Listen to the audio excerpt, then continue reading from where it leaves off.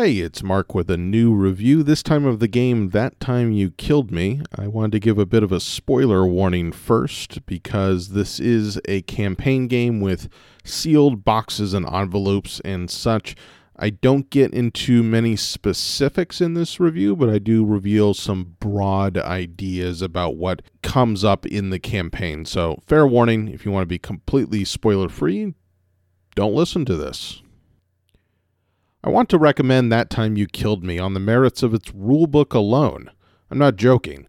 This is the single funniest, most entertaining rulebook I've ever read. Vlaada and CGE should take it as a challenge because the title of funniest board game rulebook has just been snatched right from them. It starts with a note that greets you when you first open the box, to whom it may concern. It turns out that one of the players in the game invented time travel. Great! The other player wants to murder them and take credit. Not great. Of course, since there's time travel involved, being killed is a slippery concept. When you travel in time, you create split narratives, and if one of you is killed, there might be other versions of you still out there. In the game, this is represented by 3 boards representing past, present, and future. The job is simple. Eliminate all of your opponent's pawns from 2 of the 3 boards. Doing this is simply a matter of pushing their pieces into a wall or into another copy of themselves, creating a paradox. One limitation: you have to use both of your actions with a pawn that's on the timeline space you're currently focused on, and after each turn you have to shift your focus to one of the other 2 boards.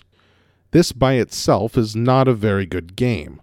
Fundamentally, it has what I'm spontaneously dubbing the initiative problem, in that neither side wants to put themselves into a position to attack, because doing so means that they're necessarily putting themselves in a position to be attacked and then handing off the initiative. I first noticed this with Star Wars Armada, which has this sort of dance where often the biggest ships try to keep away from each other until they can find an opportunity to dive into firing range and mount an assault. There's enough variation in ship types and abilities to overcome this challenge in Armada, but it has always lingered in the back of my mind while playing. I suspect, but don't know, that the optimal play for anyone going second in That Time You Killed Me is to simply follow the other player around, undoing any gains they make on their turn. Being able to time travel between boards adds a necessary layer of complexity to keep the game from being so easily stalled. I have to pause here to explain a hesitancy I have with reviewing abstract games. See, I'm bad at them, like really bad. I guess I'm okay at TAC, but chess, Go, Santorini, this game, and others I've played throughout the years have eluded me. And since the appeal of this genre is rooted in the pursuit of mastery more than in perhaps any other genre of board games, I'm always fearful that I'm missing something critical to the experience by continuing to suck at them. All of that to say that I don't know if truly optimal play in That Time You Killed Me results in a mostly stalled state, but if someone smart told me that was the case, I wouldn't be surprised. Fortunately, this is a campaign game of sorts with boxes to open and new twists to discover. Without spoiling too much, the first 3 boxes add new elements to interact with in the game, helpfully crowding the board a bit, nudging the players together. They play with the concept of time travel in light and amusing ways, but don't shake up the proceedings too much. As I played through these different scenarios, I started to wonder where it was going. Each one added a bit more interaction, but none of them felt like the full game. There were still boxes to open and secrets to uncover. What's the end game, though? What's the true game of That Time You Killed Me the designer Peter Hayward wants me to experience? I still don't know, though I enjoyed Box 3 the best. It was there the game opened up a bit to something new, something I might want to spend a little bit of time with. The problem is that I had to go through the rest of it to reach that point. If I had followed the rules instructions to play each level 3 times before advancing to the next, I wouldn't have reached this place until my 7th game.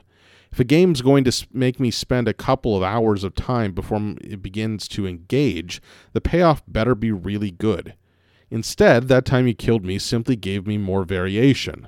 I'll try not to spoil what's in the final box too much, but it made me wish I could turn to the designer and ask, what game do you want me to play? What's the peak experience here? I think many will have a reaction 180 degrees opposite mine. They'll see the abundant variation the game brings and delight in exploring what it has to offer. I can't get past the genre dissonance. It looks and quacks like a game that wants to be mastered, but pulls the rug out from under you every chance it gets. Am I supposed to spend time studying how to get an edge, or just casually poke around each game? My frustrations have, perhaps, a lot to do with myself and less to do with the game, but when unlocking a wealth of material makes me say nope and pack everything up, I don't know what else to write. I don't want to play That Time You Killed Me anymore, even though I did have fun during my limited time with it. A couple of games were dull, but most had those moments of discovery where one side figures out a little time-traveling trick to sneak around and stab the other side in the back. My score was going to be higher before I opened that final box. I'm reminded of My City, another game that uses unlockable content for iterative purposes. I enjoyed it greatly because each individual game was interesting in its own right, and I didn't feel like I had more to discover when the game moved on to something else. It found a balance that allowed the discovery process to be continually engaging without becoming frustrating. I'm also reminded of Charterstone, which, in an effort to ease the players into the game, made the first couple of sessions inanely dull. Only the promise of an actual game eventually emerging sustained anyone through those first couple of hours. That Time You Killed Me sits somewhere in the middle. It's got promise, and I know that if I continued on, I'd eventually find some versions of the game that are actually great. But I'm done. I've had my fun with it. I've enjoyed the top-tier production from Pandasaurus and a few clever bits of abstract game surprise. But I don't want to dig through and find the fun amongst dozens of variations. I want the game to find the fun for me and serve it up on a great big silver platter. Alas, while I didn't explore all the variations in the endgame or the post-tutorial, I made sure to hunt down and read all of the flavor text. Like all of it. That's a first. Thanks for listening, everybody. If you'd like to support this podcast, you can go to patreon.com/thethoughtfulgamer, and you can find this review and everything else I write and record at thethoughtfulgamer.com. Thanks for listening.